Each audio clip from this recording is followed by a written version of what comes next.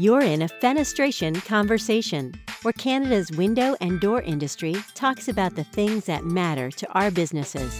Now here's your host, Patrick Flannery. Hi, everyone. This is Pat Flannery. I'm joined today by Michael Gabbert from the Canadian Institute of Quantity Surveyors. The CIQS licenses and certifies quantity surveyors who do cost estimates for construction projects. They know a lot about procurement and material availability. And so Michael seemed like the perfect person to have on the podcast to talk about these supply chain shortages that on everybody's lips and minds these days. We all know what the immediate impacts have been, but I wanted to have Michael talk about the ultimate sources of those issues, whether they might be able to clear in the foreseeable future, what the effects might be on inflation and prices, and just generally whether we need to take another look at where our equipment and supplies that we rely on are coming from, where they're sourced, and maybe diversifying the places around the world where we get those things. So Michael and I had a very interesting conversation. He had a lot of insights, and I hope you enjoy my conversation with Michael Gabbert from CIQS.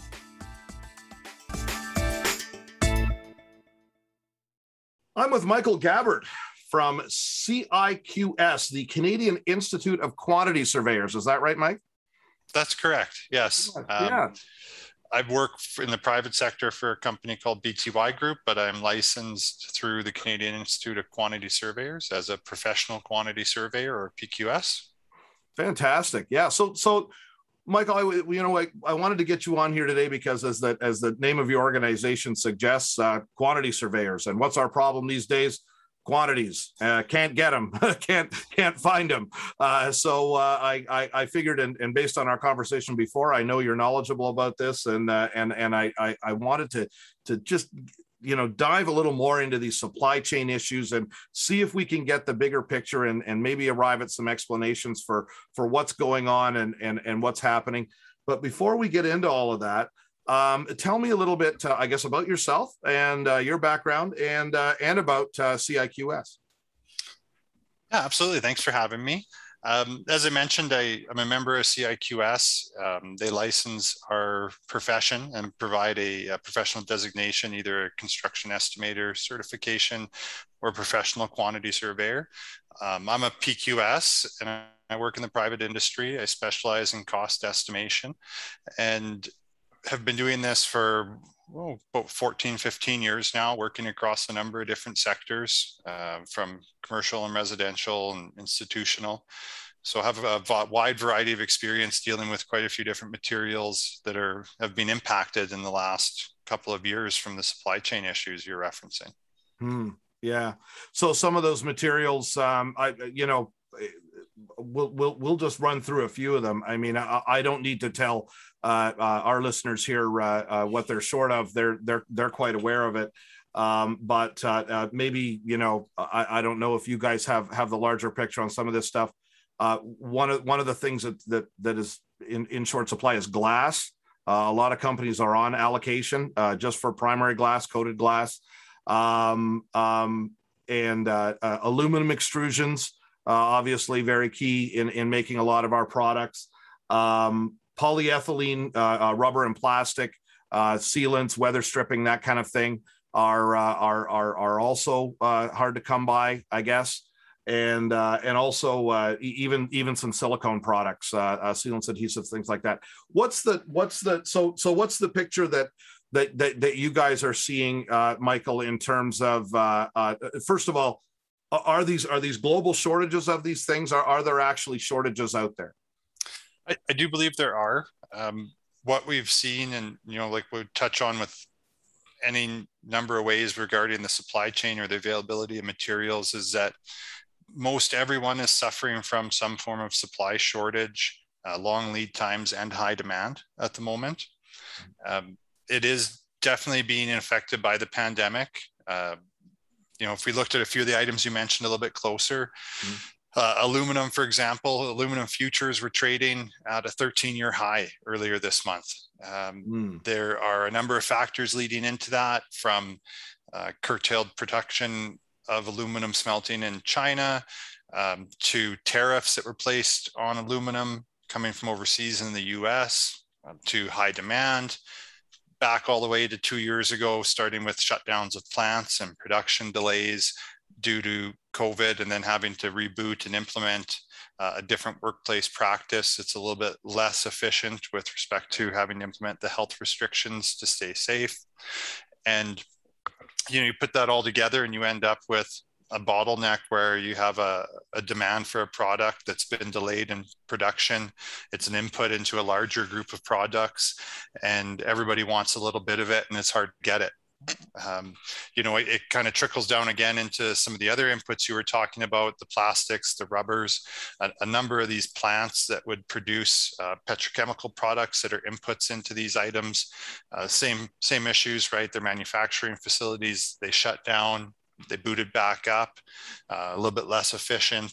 Some of them then deferred maintenance to try to keep their orders going. Eventually, they do have to shut down for that maintenance, which again, right now, if you have high demand and a problem getting production, shutting down for maintenance just exacerbates that problem.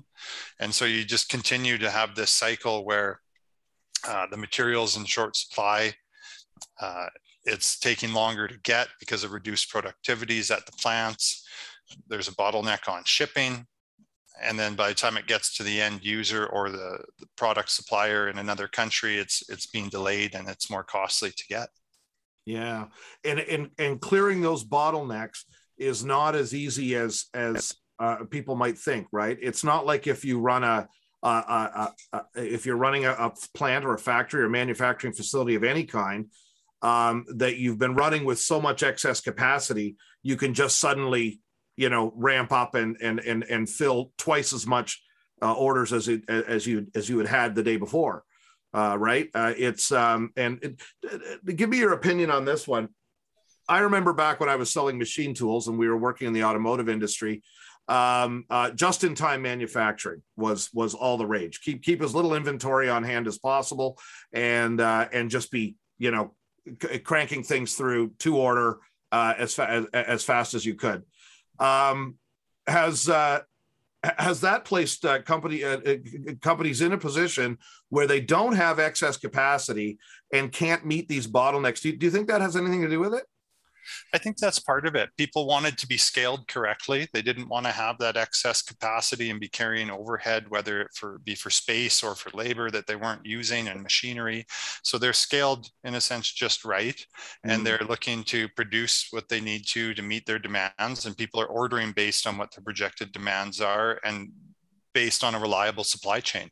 And then when there's a kink in that supply chain, all of a sudden you have to kind of take a look at what you're doing and say, is this actually still the right way to do it? Do we need to look at creating additional capacity in manufacturing, but that takes time to bring it online? Plus it's a little bit more costly and delayed, same reasons as we just discussed.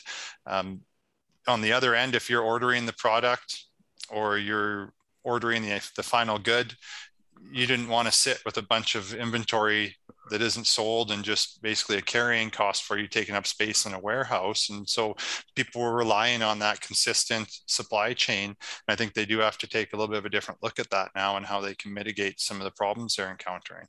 I know that's exactly what some folks in our industry have done is when they smelled this coming, they placed massive orders for the things that they needed, and some were able to get it and some weren't. It's interesting to me that this has become, and as far as clearing those bottlenecks, I mean, like you point out, that requires investment, right?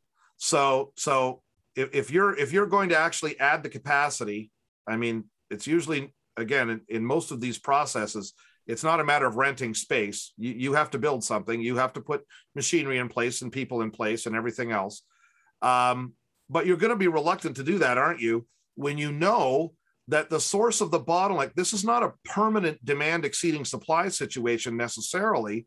this is a temporary pandemic that we're all going to get vaccinated and eventually it's going to go away. And so you can't be confident that those orders are there down the road, right? I think that's part of the issue right now, where people are looking to forecast what they're going to need in the future and balance it with what they're dealing with today. And you've hit that perfectly. So do you want to build another factory and 2 years from now the demand isn't there and the factory is not needed and you've sunk the cost? If you built the factory today and you're a manufacturer of an input into a larger product, but you're still delayed in getting your base materials because the mining's delayed and the shipment of that base material from the source country to your plant is delayed, is that going to solve the problem? Or is it right now trying to find a solution to the shipping, the manufacturing delay, and working through the current bottleneck and then seeing what actual demand is going to be like in the next couple of years? Right. So let's see if we can list some of these pandemic effects, and you've touched on several of them that have really led to this. Because, you know, whenever you say, well, why is there a shortage, and somebody will say, well, the pandemic, and I always kind of go, well, okay, what does that mean? So just, do you want to just give me some bullet points on what the pandemic has actually done to create these material and well, we'll touch on manufactured items too, but material shortages, I guess, to start with. Sure. Like I was mentioning, I think it starts with the original mining of the base ores that need to be extracted from the earth to be able to use in the input process. So that's either, you know, stopped at one point in the last 2 years or delayed. The shipment of those goods to the next plant is taking more time. Just like anything, they have to get space on a ship or into a cargo unit to be able to get transported to that manufacturing facility. Once it gets to that manufacturing facility, that plant itself is operating often at a reduced productivity level just based on the health measures that are in place, whether or not they have outbreaks that happen, increased sanitization, normal shutdowns for maintenance or seasonal shutdowns, depending on the country they're in. Once it leaves there, getting it to a port, for example, can be delayed. Once it gets to the port, there's we've talked a lot and probably heard a lot about the issues with shipping containers right now and getting product unloaded and loaded at ports. And so that issue is at both ends, you know, both at the, you know, receiving end and the supply end. So getting it onto the ship and then getting it over to the next market. And then once it gets there, you know, as we've seen in the last few weeks to a month, there's hundreds of container ships sitting around North America waiting to get offloaded themselves. Once they're offloaded, then there's issues with getting it transported. You know, there's a lack of drivers, a lack of available truck space, a lack of train space. And so getting it transported from the port to the next facility is delayed as well. So it looks, when you put that all together, every single step along the way from extraction through to being in the customer's hand is suffering some form of impact at the moment.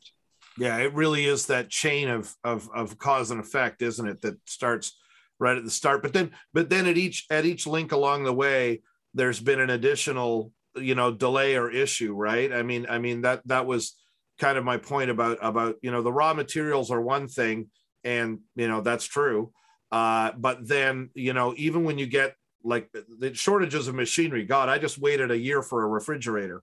You know, like, you know, there's shortages on the manufactured goods too, but, you know, because, okay, even once you've got those materials, now the person making the machinery for your plant still has their own delays with, like you say, the COVID protocols you got to put in place. Maybe your line isn't running as efficiently now. You can't have as many people in the building at once, or you weren't able to. Maybe you can now if they're vaccinated, but you know what I mean. Or you've lost 50% of your staff and you weren't able to hire them all back. You know, that's been another major one. So are those like, are there any other issues that manufacturing in particular faces? I think those are the largest ones, as you mentioned. I think there's also what we touched on a little bit earlier. If you wanted to bring on additional capacity, building something during the pandemic isn't going as smoothly, or the productivity levels aren't as high as they used to be. Your costs are up. you're still suffering material delays if you want to build more capacity right now. And you touched on a really good point with once you get to manufactured goods, we're talking a lot about base inputs, but you get to the manufactured goods and now you're getting a piece of equipment, whether it's a refrigerator or a vehicle that's basically 3/4 or 90% complete and it's waiting on a microchip seems to be the topic of the day right now. So it's assembled and waiting for a microchip, or you're missing gauge clusters on vehicles or recreational vehicles. So the body of the unit is there, but key inputs to actually using it aren't there.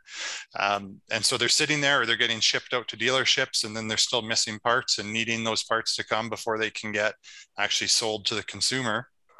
And so I think they're facing the same problems, just at a different point or in a different way than the base producers are for the inputs. Yeah, we had our local, well, it's a plant here that does work for a lot of different companies, but GM most recently, shut. I think they ran for 3 weeks over the last year, purely because of that semiconductor shortage. Yeah, they're idling production, or in some cases now you're reading pretty regularly they're just shutting down for certain periods of time. Yeah. Obviously, no point in keeping people there on staff, and if they have nothing to do because they don't have the inputs to actually assemble the machinery that they need, and it's not a good situation to be in. Help me out with this shipping container problem, because of course I've been hearing all about it. But what the first reaction when you hear there's a shortage of shipping containers is, what? These things are welded steel. I mean, it's a box. Make more, right? But so explain to me why that's not the case. Why it isn't as simple as that. Yeah, it's all over the news these days. There's a nonstop issue with getting containers and the price of containers, and then the price to even ship the container from port to port is more than doubled.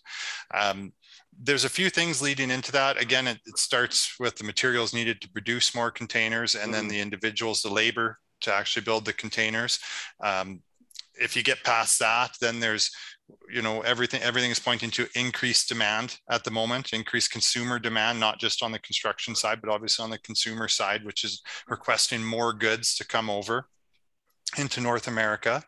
And you add on that supply chain bottleneck or additional steps where you have the delays at the ports getting them loaded and unloaded, based on outbreaks at ports, or I believe there were some typhoons that came through a couple of ports in China recently.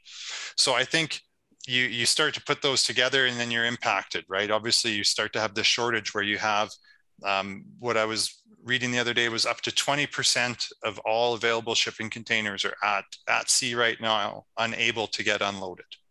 And so they're not able to get unloaded and onto the next step and then get emptied and reused, obviously. And so it just continues to compound. And as I mentioned, once you get it unloaded, you could have issues getting a truck and a driver to move it just due to a labor shortage there, or there's not enough capacity by rail to move it. And so I think right from the start, when you want to create it, right to using it and then getting it reused, there's an impact at each stage, which just keeps compounding. And then you put in normal factors like weather or seasonal shutdowns. Different countries shut down for different holiday seasons. They're maybe not timely for us in North America, but they happen either way. And I think it just all leads up to this shortage where now it costs 2 or 3 times as much to get a container and to get it shipped. And we all knew that 90% of the stuff we buy is from China. But until recently, I don't think we appreciated just how reliant we were on something as simple as a steel box getting from point A to point B across an ocean and down a railway line and onto a truck and to wherever it had to go.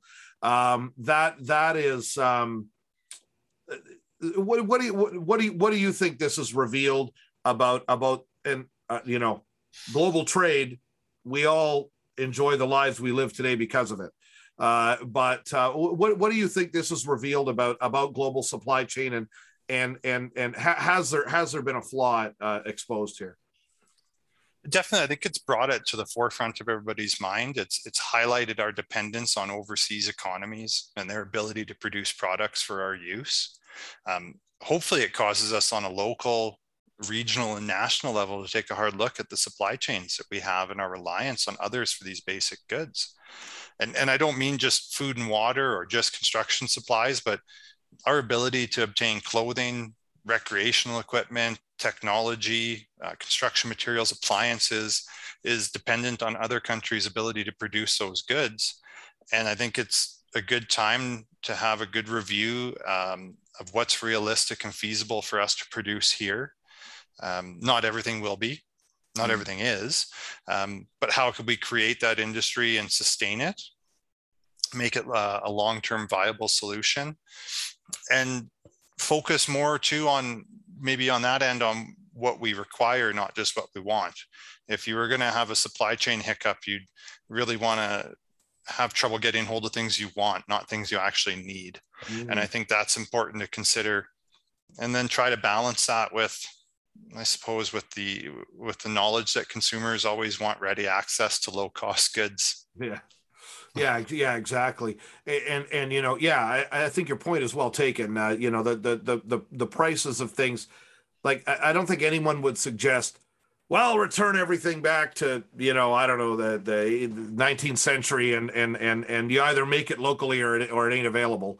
You know, that the prices of things, if we tried to make everything we buy, you know, in Canada would be insane. I mean, there would be essentially a massive recession. But I think what people are talking about is trying to have a little bit of capacity, like you say, in the critical areas. Like this is one near and dear to our audience. We haven't produced float glass in Canada for over 10 years now. There hasn't been a single plant in the entire country that makes primary glass. Now, it hasn't been the end of the world. People buy it from the States. But you know, wouldn't it be nice to at least have one place? It's probably why I'm waiting 6 to 8 weeks to get a window replaced at the house here is just the supply of the window itself, right? Then I'll have to deal with the labor once it arrives. Another happy customer, folks. Yeah, I'm just glad they can get it. Yeah. Just be thankful they can even obtain it for you. Yeah, exactly. No, those are the kind of lead times that have been afflicting everybody. It's way out there. So, yeah, you know, I don't, you know, no one can force anyone to do anything, but it would be nice to, I don't know, maybe some sort of incentives put in place for certain industries. You know, do you think that would be the right way? Yeah, I think that's where, like I said, you got to look at what you need versus what you want, and think about what's critical. Should there be a large supply chain disruption again, and how could we mitigate that locally? Is it through an initial subsidizing of an industry to help it get going and take off on its own? Is it through grants to help them get started? It's probably not an easy answer to the question, and it probably it's going to take a lot of time to figure out that question about what is it that we actually need. What would it be that we're missing if we needed to produce our own goods here for a certain amount of time, rather than wait months on end or potentially longer if something worse were to happen. Looking into your crystal ball, Michael, one thing I'm a little worried about. I heard a rumor today from a friend in the mortgage business that they were talking about an interest rate bump. What do you see as far as inflation? Is this going to? It's already accelerated. The numbers are already, I don't know, it's running about double of what it was before the pandemic. Do you see that getting worse? Do you see that smoothing out maybe once some of these bottlenecks clear? I think we're going to have a steady period of increase for escalation. And if we were to look at the construction industry, I think one of the reasons you're looking at that is, one, you have governments that are committing to spend money right now to try to stimulate the economies and keep people working. You've had construction was deemed essential basically through the pandemic, so it kept going, and therefore the demand for the product was still there.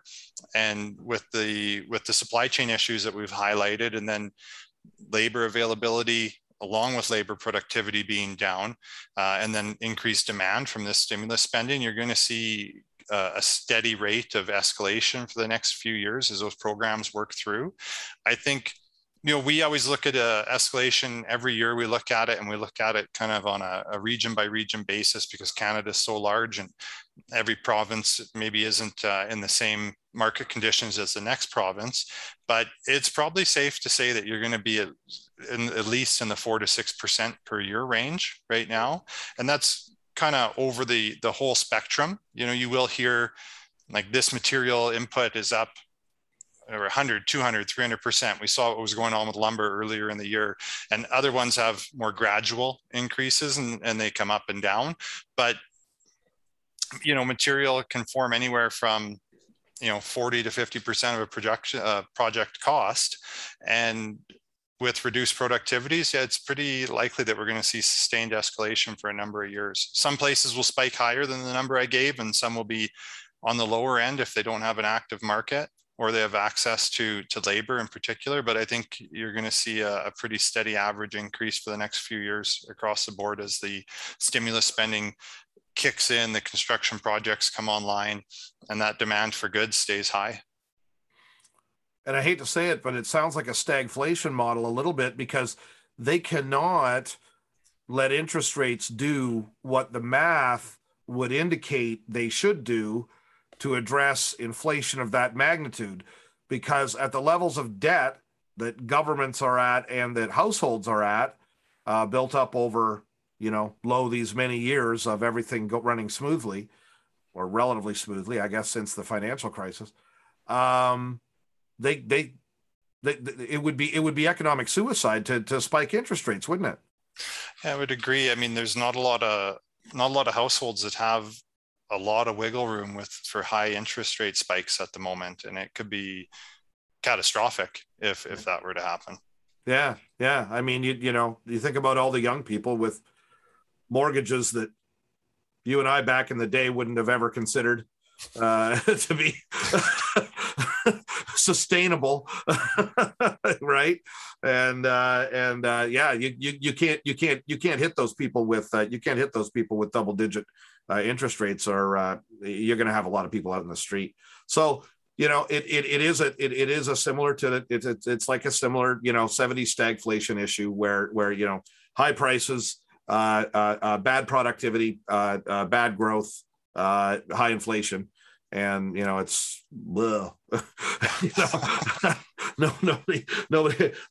That's doom and gloom. That's doom and gloom. What any advice you would have to companies manufacturers of goods in Canada, people in the construction industry in Canada, any way to mitigate and protect yourself against these effects?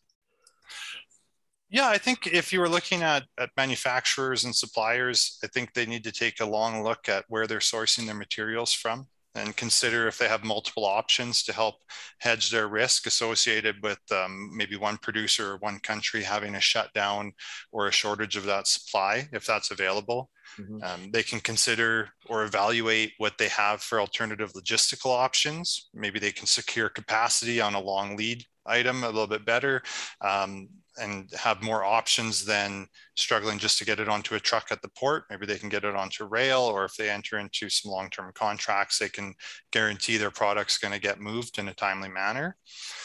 Something we talked about a little bit earlier too is looking at where it's available and feasible. Can they stockpile key inputs to their product and their process based on their forecasted demand? And I'm pretty sure they're probably all doing this.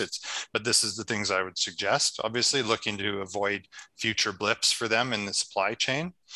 On the on the construction side, I mean, would be remiss not to say that you should reach out to the CIQS and members of the profession to get access to industry professionals with the estimating knowledge required to help provide independent estimates of cost for you, to evaluate the different systems available for different construction solutions so that you can weigh the benefits and the risks associated with maybe switching from an available system or waiting for one that you know is tried and true and maybe has a little bit of a delay to it, though. We can assist with that, can provide advice on supply chains and escalation as well.